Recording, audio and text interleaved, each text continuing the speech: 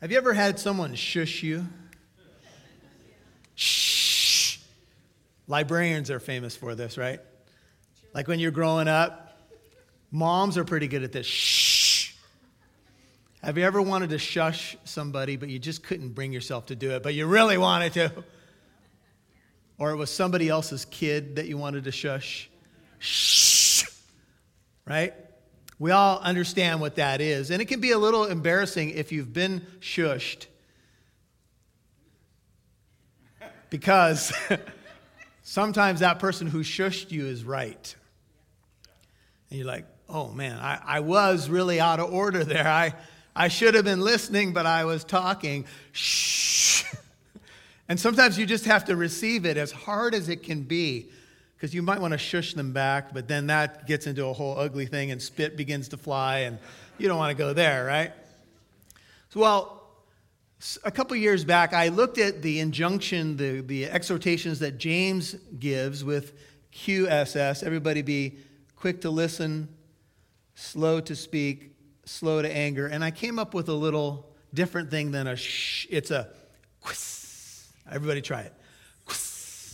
Okay, I want to plant that into your brain because I believe that if you can remember this simple acronym, QSS, it will help you apply God's word.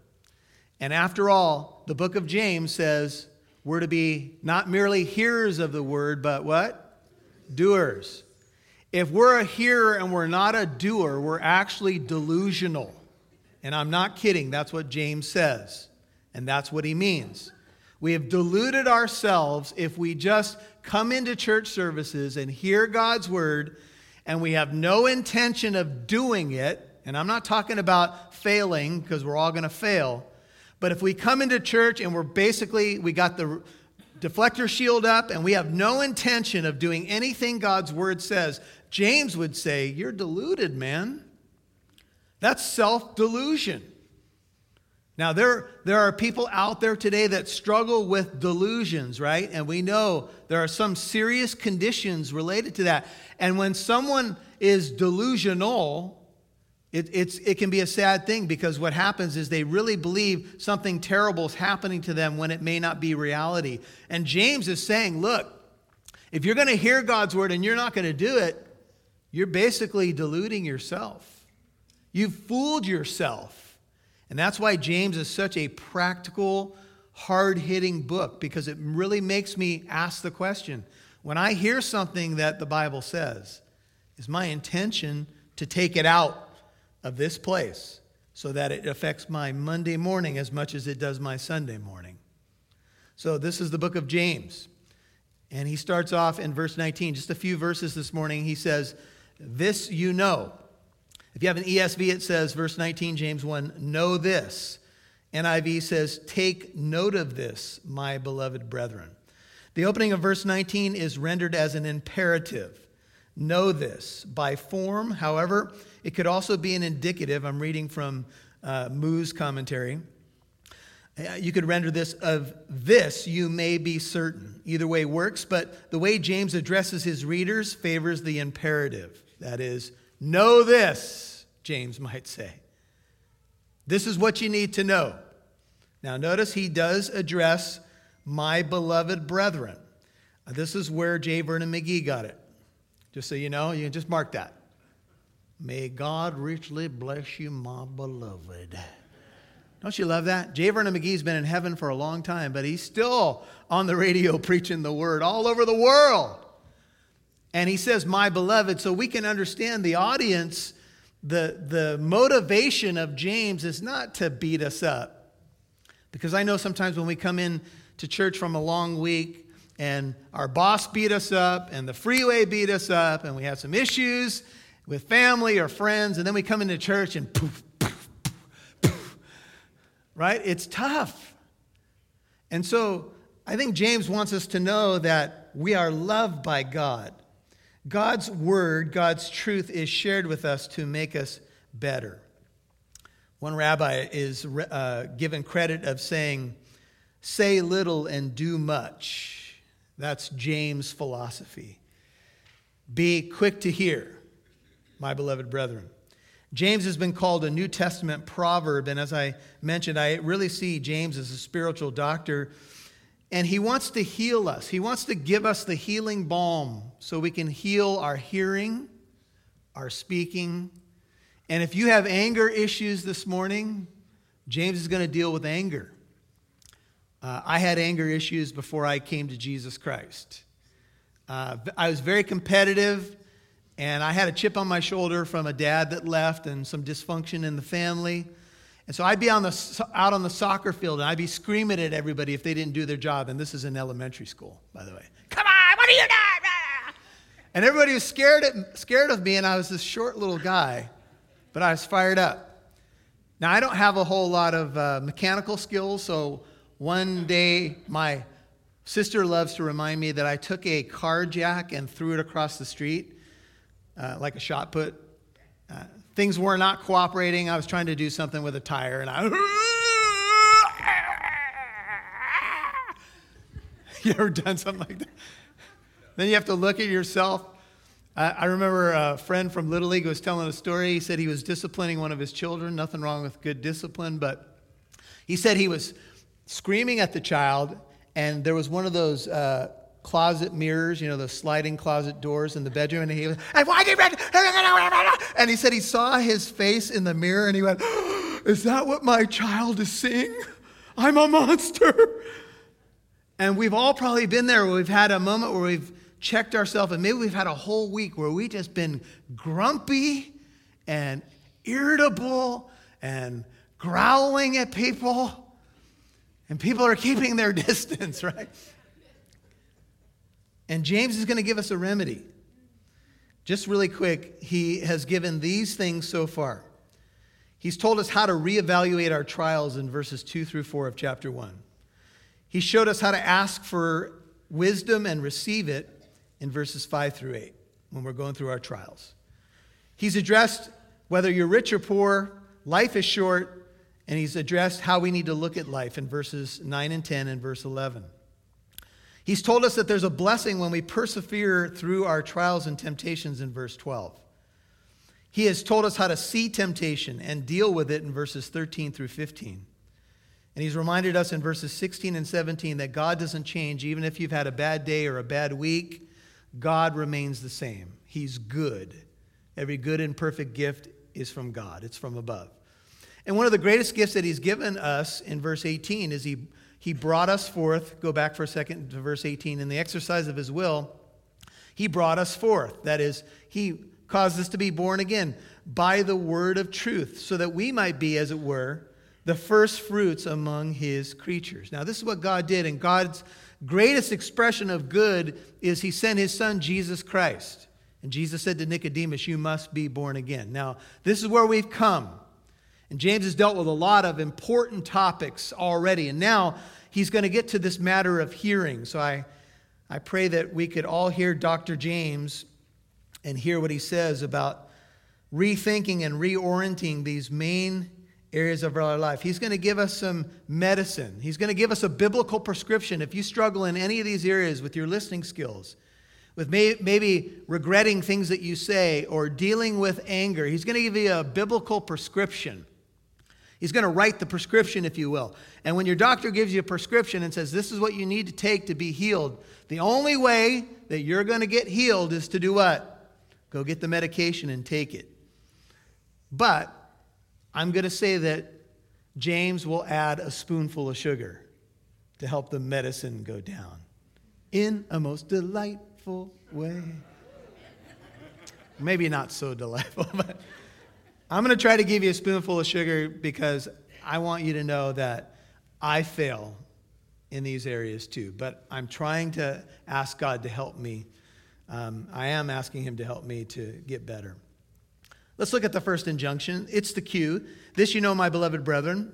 Let everyone, this is all of us, there's no exceptions. Let's be quick to hear. If you're a note taker, that's the cue, quick to hear. The word for quick is takus in Greek. It means speedy, swift, fast. It speaks of eagerness. Simon Kistemacher, who's a commentator on the New Testament, said, listening is loving. Listening is loving. Let's be quick to listen. The first injunction is be quick to hear, quick to listen. Have you ever been talking to someone and you can see that the lights are on but nobody's home? And it sends a message to you that this person doesn't really care about what I'm saying. I know as a man, I am very mono-minded. So I can really only focus on one thing at one time. Maybe it's a gift, but to my wife, it can be a challenge. So, for example, she has learned that if a Dodger game is on, it's not a good time to talk to me. But she wants to talk to me. So I have learned that when she comes to me, I have to hit. And there's a great invention that has now come to the masses of humanity. It is glorious. It's called the pause button. So I just pause the game and we talk. And it's much easier for me. And we've kind of learned this thing of how we communicate. I really have to have everything else off so I can focus. So I have to do that, and my spouse has to recognize that that's how I am. Now, my wife can be stirring soup, talking on the phone, have a kid asking her about something and tell me that my socks are in the third drawer on the far left. She's just good at that, okay? I am not. So we have to learn how to communicate. Instead of racing to get in your next word, how many of us are guilty of someone saying something, we're just forming the next argument that we're going to make. Oh, yeah? But we can't wait to say what we want to say. Right? But we're not to be quick to get the next response out. We're to be quick to what? Listen. How many of us could just apply that this week? All right. My spouse is talking, my coworker, my boss, whatever it may be, the preacher. It's wonderful when you come and I come to speak, you come to listen. If we both finish at the same time, it's glorious. As one professor put it who was addressing students at Princeton.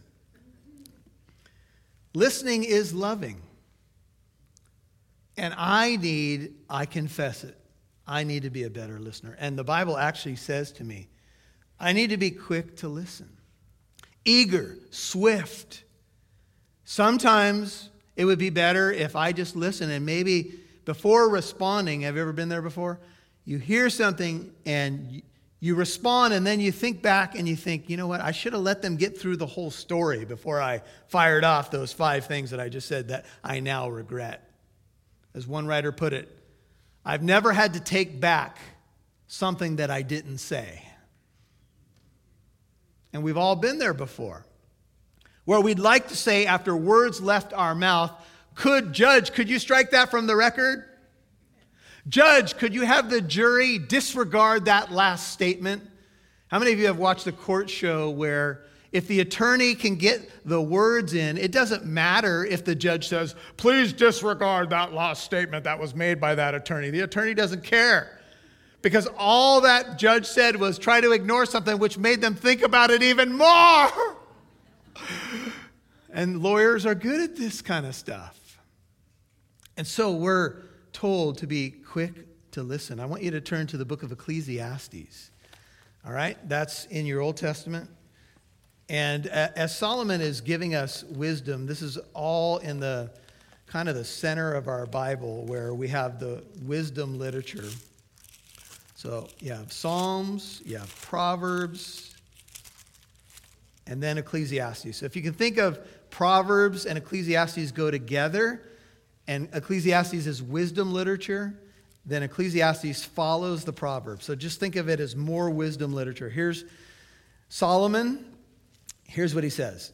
And just by way of introduction, or I guess setting the context of James may be, Ecclesiastes 5 is what you want. James may be addressing the church as it relates to a worship service. Let me explain.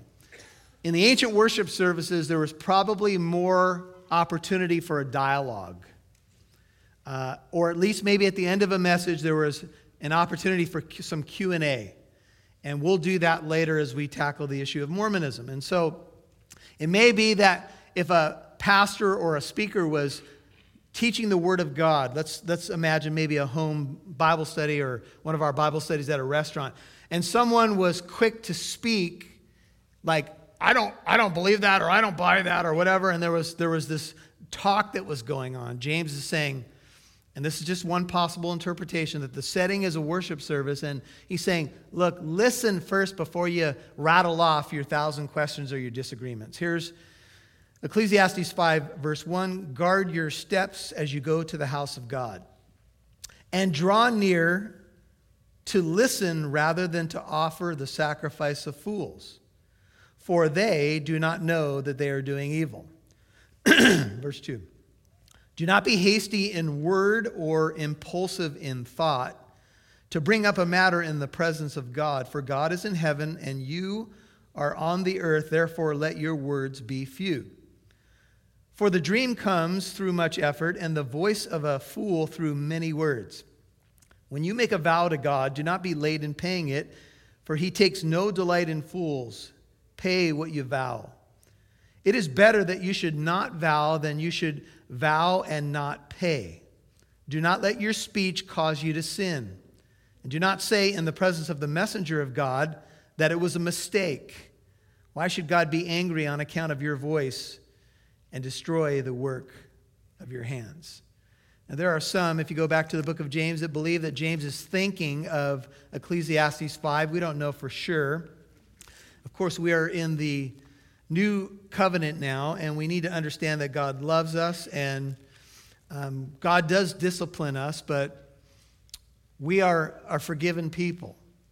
And we are in this sanctification process. That is, God is changing us more into the image of Jesus, and he's saying we need to be quick to listen.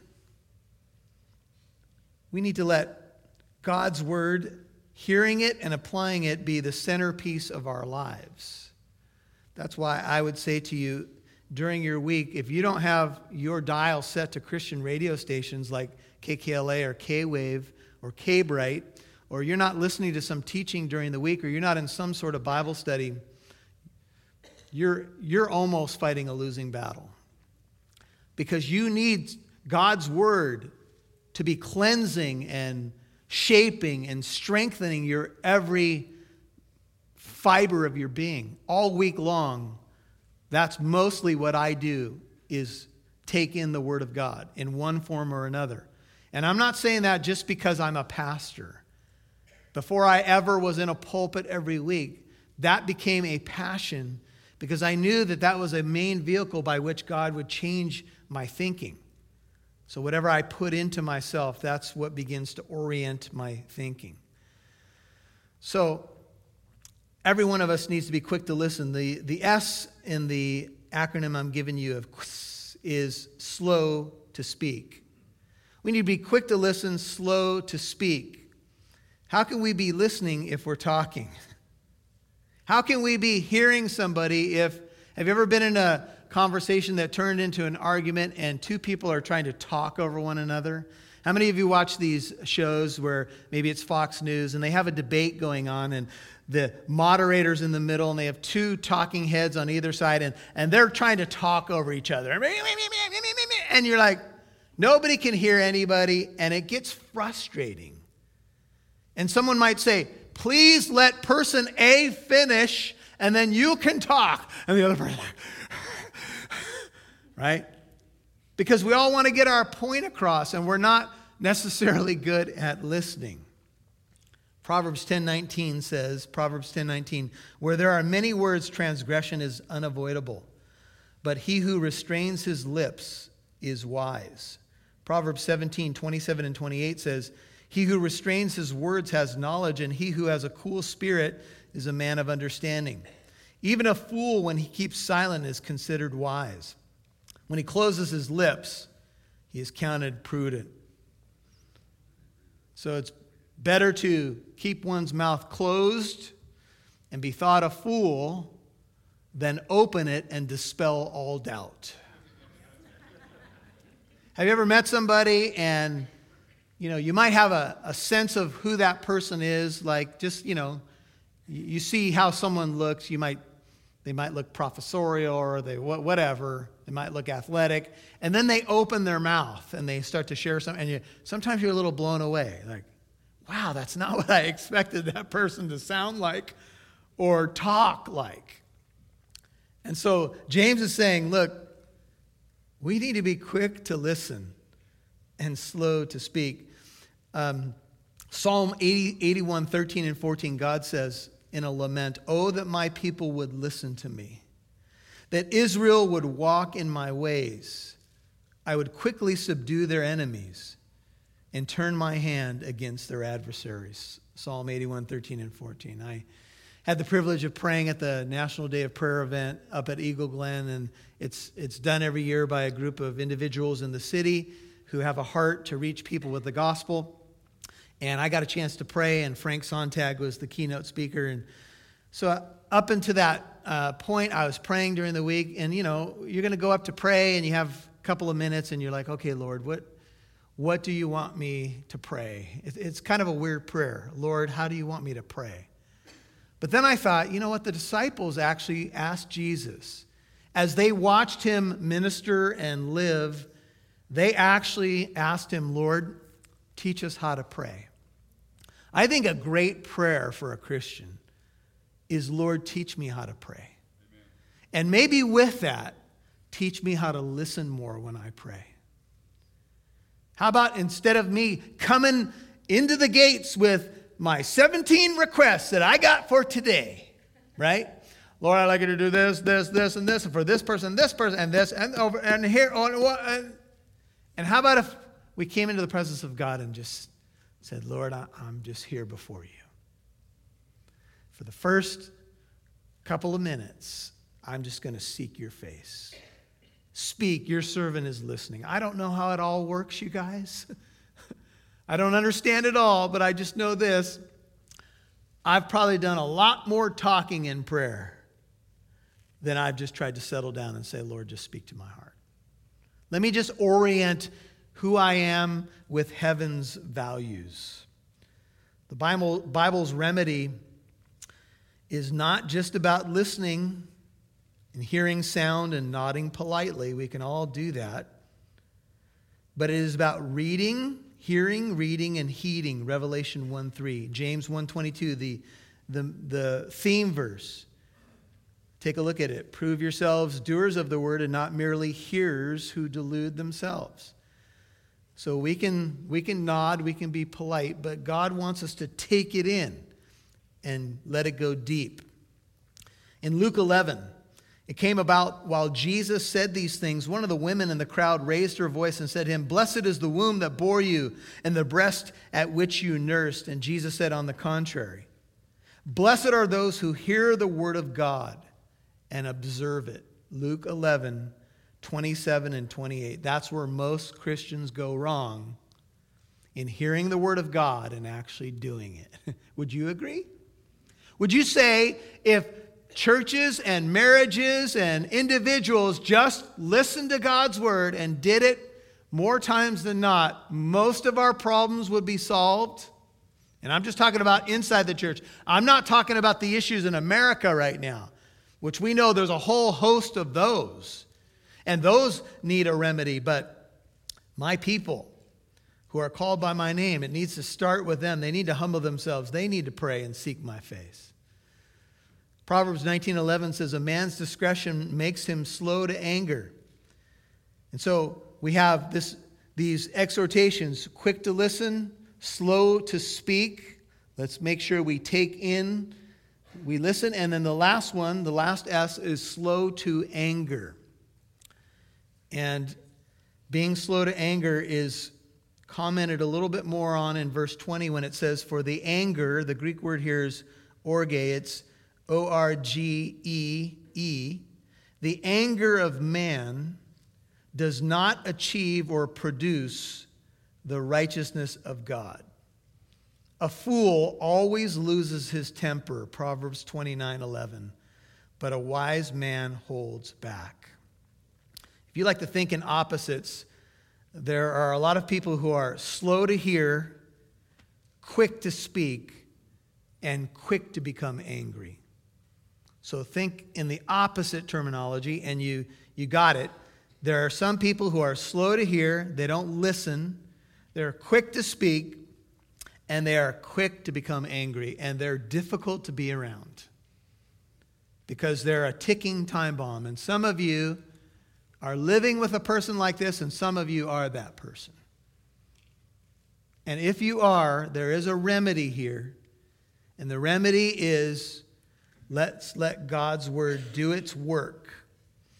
An angry spirit is never a listening or teachable spirit. Now, there are reasons for anger, of course. Some of us have been hurt. Some of us, when we lose control of our environment or circumstances, sometimes anger is a natural response. I don't like what's happening here, so I get angry. But anger, the anger of man. Now, let me clarify. It says the anger of man because some of you are thinking, well, God gets angry and Jesus turned over the tables of the money changers and so forth. And I even know the Bible speaks of a righteous anger. Amen. Wholeheartedly, amen and amen. But this is not talking about righteous anger. This is talking about the anger that comes from a man. It's fleshly anger. It's, I'm angry because I don't like how this situation is going for moi. I don't like how this is going for me, so I'm going to become angry so I can try to control it. So I can bring it back to where I want this situation to be. I'm not talking about righteous anger. We should be righteously angry at evil. When we see evil, like Jesus, when he saw the money changers in the temple, or when he saw the hypocrisy of the religious leaders, he became angry. That's legitimate anger. But how many of the times, if you were to look at your anger ratio and ask yourself, how many times when I've been angry has it been legitimately categorized as righteous anger? I was mad because of some evil or some wrong done to somebody else or blasphemous against God. I mean, we'd all like to say, yeah, that's the only time I become angry. Is when God's name is something done wrong to God's name or some innocent person is harmed by some evil, that's when I get angry. If that's the case, you're doing well. That's where we want to end up. We want to be more like Jesus. And so this anger that is referred to here originally in the Greek spoke of an impulsive nature. The word is found 36 times in the New Testament, 12 times in the book of Romans alone. It speaks of someone kind of letting anger bubble up and it comes out. What does anger achieve? Well, it does not produce, look at verse 20. The anger of man does not produce or achieve what? The righteousness of God. Or another way you could translate it is the righteous life that God wants us to live. And that's what the book of James is really about. So the righteousness of God here, although it could be about three different things, it could be imputed righteousness, or it could be God's righteousness when he's looking at the world and measuring things. But here, I think it's accurate to say it's more about the righteous life that God wants us to live. Your anger does not produce the righteous life that God wants you to live. Not when it's fleshly anger coming from our fallen nature, if you will. And so I want you to turn to the book of Galatians. It's a little bit back. It's chapter 5. We all know about the fruit of the Spirit, but the verses that come right before the fruits of the Spirit are fruits of the flesh. Galatians 5. As you turn there, let me read a little something that I found in one of the commentaries. It says, "In the desert I saw a creature naked and bestial, who, squatting upon the ground, held his heart in his hands and ate of it. And I said, 'Is it good, friend?' And he said, 'It is bitter.' bitter, he answered. But I like it because it is bitter and because it is my heart. There are some people who like being bitter. It's been described as Frederick Buechner as anger when you let it kind of fester inside of you and you begin to kind of, lick your lips and it becomes this, you get hurt and you give it back and you get hurt and you give it back. He paints it this way. He said, it's a skeleton fit. It's a feast fit for a king. The one chief drawback is that the skeleton at the feast is you. And every time you become angry and you think about, I got a good one in there, or I should have, right there, I had a little opening to, I could have. And you go back and think of, I could have said this. I really would have got him then. Ever been in your car? You drove away from a meeting. You're strangling your steering wheel like it's the person's neck. Anybody? We had a situation some years ago where a gentleman basically had ripped me off for a bunch of money and then lied about me. And I was so angry. I drove away from a meeting and I did a relatively good job of controlling myself. And here I am, a pastor, and I'm trying to, I didn't want to deck the guy or anything, but I drove away. I didn't think it would be a great career move. Anyway, and I'm squeezing the steering wheel.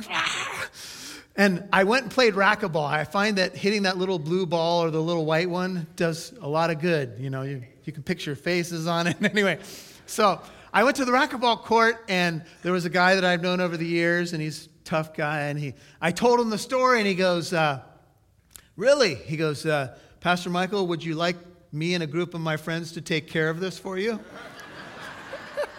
And just for a brief moment, I went, no, that probably wouldn't be good. I don't want to send the three wise guys over to his house, dressed in black suits. We are representing Pastor Michael. This would not be good. But I must say, I entertained it for a brief second. Pray for me. But anyway. Now the deeds, Galatians 5:19, of the flesh are evident. Galatians 5:19, they are, which are immorality, impurity, sensuality, idolatry, sorcery, enmities, strife, jealousy, outbursts of anger, disputes. Do you guys see how many of these fruits of the flesh, deeds of the flesh, are related to relationships that are in peril? Enmity, middle of verse 20, strife, jealousy, outbursts of anger, disputes, dissensions, factions. They're all ugly words. When you say them, they're ugly. And Paul is saying, look, this is not what should be happening. And it includes envying, drunkenness, carousing, and things like these. In other words, it's not even an exhaustive list. And here's a scary verse, of which I forewarn you, just as I have forewarned you, that those who practice, keyword, practice such things habitually, shall not inherit the kingdom of God, because they show by their action that they haven't been born again of the Holy Spirit. But, by contrast, the fruit of the Spirit is the opposite of all those ugly things. It is love, joy, peace, patience, kindness, goodness, faithfulness, self-control, gentleness, self-control. Against such things there is no law. Now those who belong to Christ Jesus, if you're a Christian, have crucified the flesh. That would be all those things in the ugly list in verses 19 and 20 and more. They've crucified those things. Those things need to die, if you will, with its passions and desires. If we live by the Spirit, let us also walk by the Spirit. And you get a sense in these churches that there was a problem. Let us not become boastful, challenging one another, envying one another. And so, back to the book of James, and we'll finish it up. So, quick to hear, slow to speak, slow to anger. How can I slow these things down in my life? I think 3 times in Moses' life he became angry, and all three times it was disastrous. In Genesis 4, God said to Cain, "Why are you angry? Why has your countenance fallen? If you do well, will not your countenance be lifted up? And if you don't do well, sin is crouching at the door, and its desires for you, but you must master it." And Cain went out and told Abel his brother, and we know what happened. God warned him. He said, "Your anger is an issue, Cain, and it's crouching at your door, and it wants to master you, and you must master it." But he didn't master it. He went out, let his anger get the best of him, and what did he do? He killed Abel. So we can hear something even directly from God and not necessarily do it. Ecclesiastes 7:8 says, "Do not be eager in your heart to be angry, for anger resides in the bosom of fools." You remember Jonah? Jonah was asked by God, "Do you have good reason to be angry?" Jonah was angry because God saved a bunch of people. Knew you were going to do that. I wanted them destroyed. You gave me a message, 40 days, and Nineveh will be destroyed. I preached the message.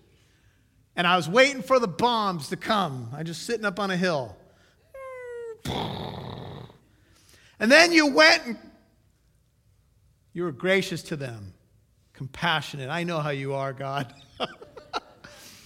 I like compassion when it's directed in my direction. But those people over there, I'm mad. Can you imagine that?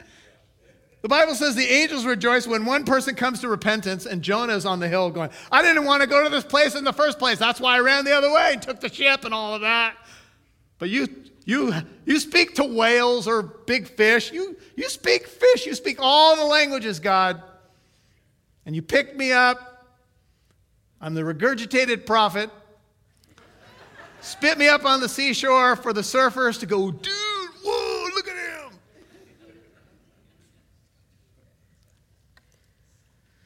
Man, how do we shift it down? We don't.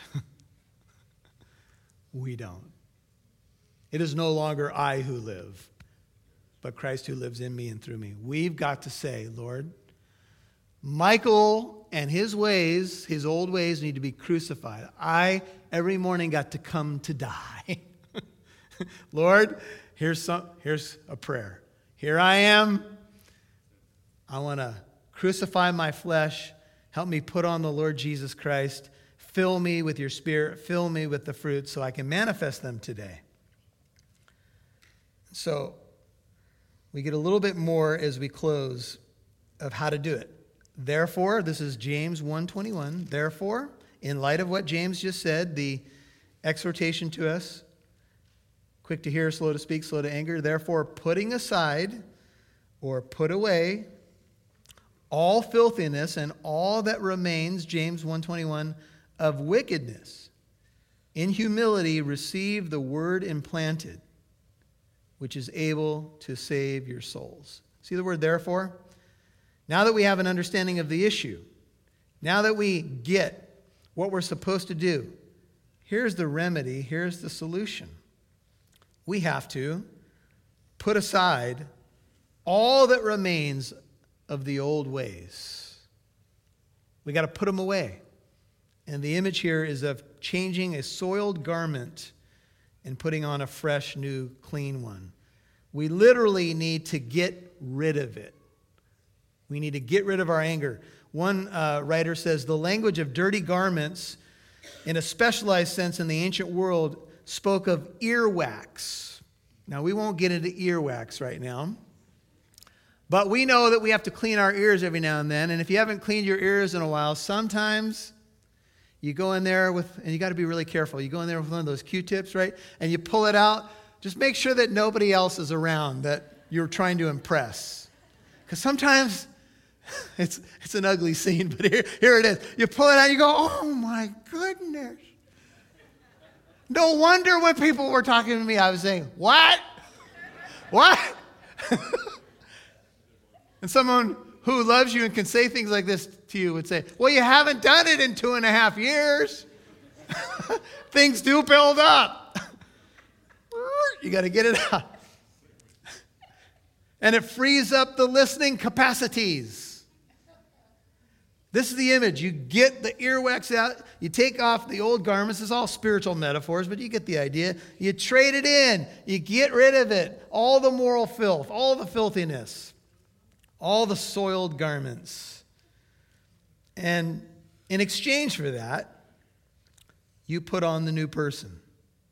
You take something off and you put something on. These metaphors are rich. They're all over the Bible. I'm not going to go there this morning, but you take something off and you put it on. Put on the full armor of God that you might what? Take your stand. Put on the new man, Ephesians 4. These are things that are written to Christians. Put on the Lord Jesus Christ and make no provision for the flesh in regard to its lusts. Put on is enduo in Greek. It means to clothe, be clothed with power from on high. Put off is obvious, right? We get rid of one thing, we take in another thing. What we put aside is the old ways. They're heavy. Those soiled garments are heavy. Ever played a mud football game and your garments are all soiled and your mother's like, "Don't come in the house!" Right? And if the mud dries, it gets... Just stay in that. You're sleeping in the backyard for a week. Right? How many of you are tired of carrying soiled garments? They get heavy, don't they? How many of you are tired of all the same nonsense, the same fights, the same disagreements, the same, you want to respond better, and then you do the same thing? And James says, get rid of that garment. It needs to go. Clean out your ears. Some see baptismal idioms here from the ancient church of they got baptized and they would put on a new white garment. We put aside something and we receive something else. What we put aside is obvious. We've talked about it. What we receive is the word implanted, emphytos in Greek. It could refer, says Douglas Moo, to something becoming implanted or that has become implanted. So this is a little bit difficult, but let me just read the explanation because I think it'll help. What James is suggesting by describing the word in this way, the word implanted, is that the Christian must not think he is done with the word of God after it has saved him. The word becomes a permanent and separable part of the Christian, a commanding and guiding presence within him. This is not a command to be converted, but to accept the word's precepts as binding and to seek to live them. This would paint a picture that as the word of God goes deep within, the old filth goes out. The word regenerates and saves us, no doubt, but it also sets us free, John 8:31 and 32, and sanctifies us, John 17:17. Sanctify them in the truth, thy word is truth. When God's word does its work, spiritual growth is inevitable, the inevitable result. As God's word is proclaimed and finds good soil in my heart, as in the parable of the sower or soils, it implants and brings forth a crop of righteousness. If you are a believer, you've experienced this wonderful reality that God's word comes in and it starts to clean stuff out. And it makes you look at stuff. And you go, ooh, wow, I'm not handling that one right. And the word of God comes in and a little plant begins to sprout. And something else goes away. Maybe a weed of bitterness. Maybe a root of bitterness. And so in 1 Thessalonians 2:10 it says, and for this reason we also constantly thank God that when you receive from us the word of God's message, you accepted it not as the word of men, but for what it really is, the word of God, which also performs its work in you who believe. So let it work. Amen. And when we come into a place like this, we say, Lord, I am here. I've prepared the soil. Now speak. Your servant is listening. And then produce a crop in my life. I want to get rid of the stuff, the old stuff. And I want that word implanted that has already saved me if I'm a Christian to produce that abundant and abiding fruit. The only question that I leave you with is, are you willing? You got to start with the willingness to be willing. And if you come in to this place, or when you crack open your Bible and you just say, Lord, I'm willing change me. That's where it all starts. Father, as we think about your word, it's so good, it's so deep, it's so rich, and it is productive. And I think each and every Christian that is here this morning would say, man, I have experienced that wonderful, transforming power of God's word. It has done its work. It has come down from the Lord, and it has been like rain and snow, and it has produced a crop, and it has not returned void. And even Bible passages that we learned as little kids are still producing fruit in our lives, Lord. We're so grateful. And we know this is why the enemy tries to keep us from our Bibles. This is why the enemy loves division. So we might close our Bibles and close our hearts off to people that we're supposed to love. Oh, Lord, heal us. Heal me. Do your healing work in each of us. Make us more like your Son. Thank you that you're so patient with us, Lord, so much more patient than we are with others and with ourselves. And Lord, as we have a chance now just to meditate on God's word, biblical meditation is on God and his word. Right now, I just want to ask us all just to take a moment, quick to hear, slow to speak, slow to anger. Just let it percolate. Let it go down. Lord, whatever additional business you have to do with your people, I pray that you would just be working that in our hearts. Just work it in so we can work it out. And Father, as we prepare now to come to the table of communion and remember what Jesus suffered, what he did to make the way possible that we could be new, we could be changed, we could be different. I pray that as the elements go forth and then we think about all you have done for us, you are the living word, Jesus, and thank you that you came down to save our souls. You spoke life into us. Would you keep your head and heart bowed? If you have not met Jesus as your Savior and Lord, if this has hit really close to home or you've been trying to do this on your own, you need to get saved. And the Bible gives a very simple remedy. It's the gift of a king. You must receive what Jesus did on the cross, dying for you through his resurrection to be saved. That's where it all starts. So if you've heard his voice today and you've said, oh, Lord, I want to know you, and I want to be different. I want to be new. I want to have the hope of heaven. I want my sins to be forgiven. All of that is not only possible, it's available. But it takes a willingness. And it's something like this, Lord Jesus. And I would encourage you, if you've not settled this right now with your head and heart bowed, pray. Lord Jesus, even in the quietness of your heart, come into my life. Thank you that you died on that awful cross for me. Thank you that you rose to defeat death and all of its scariness. I turn from my sin and I turn to you. I place my faith in Jesus Christ. Please be my Lord, my Savior, my King, and my friend. And do a work in my heart, Lord. Let me be born again to that living hope. Maybe you need to rededicate your life. Maybe you've been far away from God. Maybe you're a Christian, but this has hit really close to home and you have been angry and maybe even out of control. And it's hurt some people around you. Then settle some business with the Lord. He is so gracious. Every morning his mercies are brand new. And multiple times a day as well. And so whatever you need to do to get right with him. Lord, for those who are just doing some business, I just pray that you just be working in this room by the power of your Holy Spirit. And that as we receive these elements, Lord, we would just rejoice in the God of our salvation. In Jesus' name I pray. Amen.